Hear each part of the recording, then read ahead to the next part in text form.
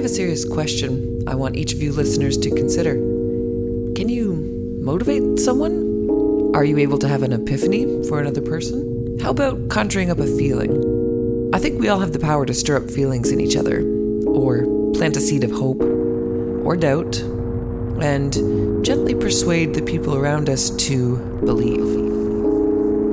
When I asked friends, family, and the general public to share stories of inexplicable experiences out of the ordinary things and even, dare I say, scary, otherworldly happenings, I learned about my own past and lineage of women who talk. The women in my family wouldn't generally be described as wallflowers or the shy types. Sure, we like our personal space and maybe would rather let someone else talk themselves into their own conclusions. What's the saying?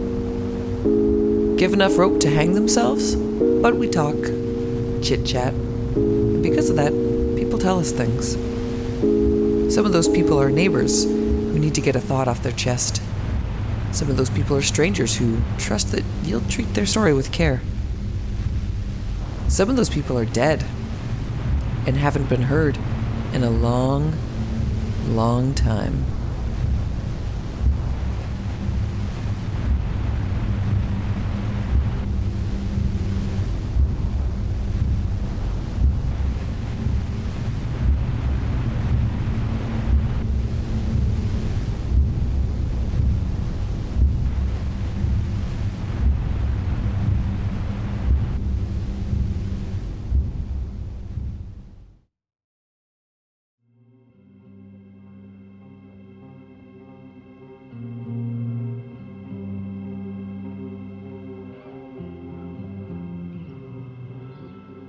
My bedroom was in the basement, and your bedroom was upstairs. Yeah.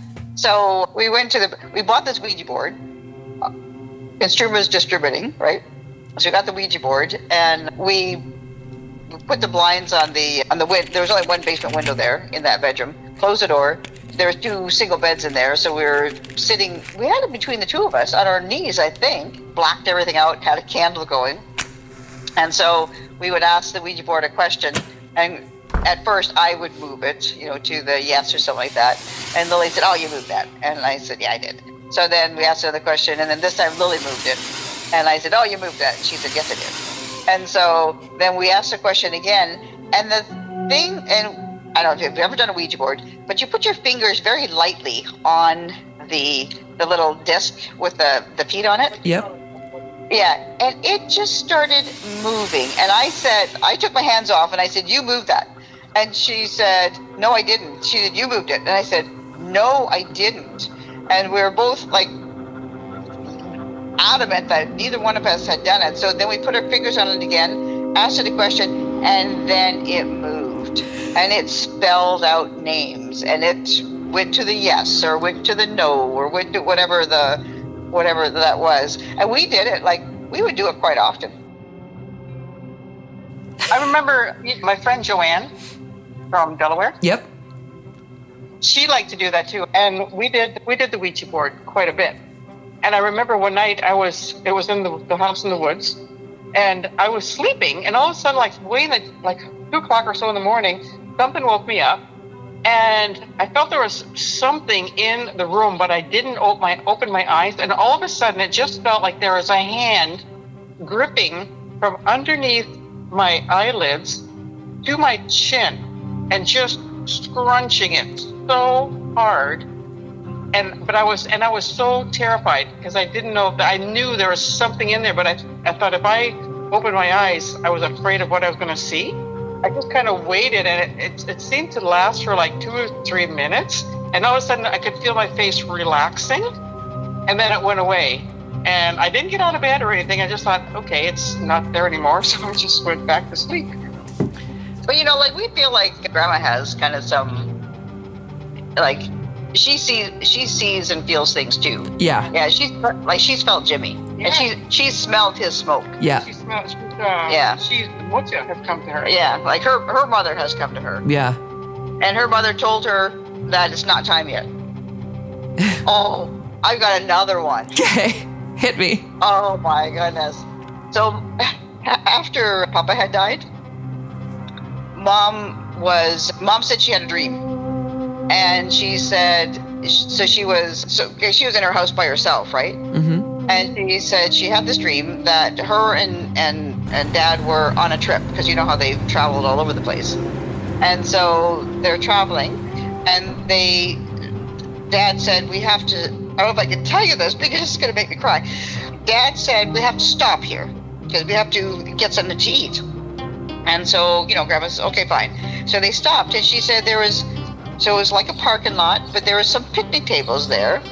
But there was kind of like a wall, but with openings that you could see through.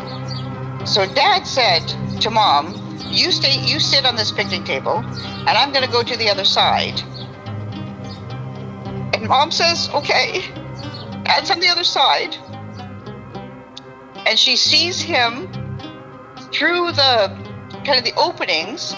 And she said, well, how am I supposed to get in there? And he says, you don't. He said, you have to stay there, and I have to stay on this side.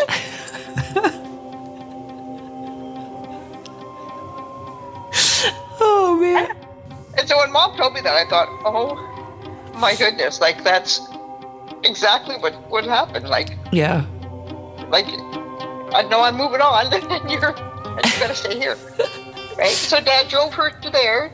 He went to the other side, and she had. This was shortly after he died. When she told me that, I thought, oh, wow. See, it makes me when I say it makes me cry. I'm crying.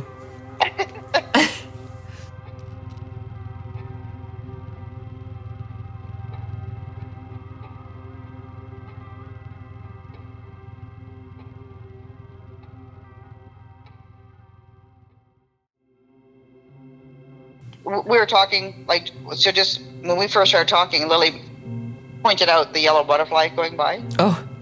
That's Aunt Cindy, right? And we do not have a lot of yellow butterflies around here. That's pretty cool, actually. Yeah.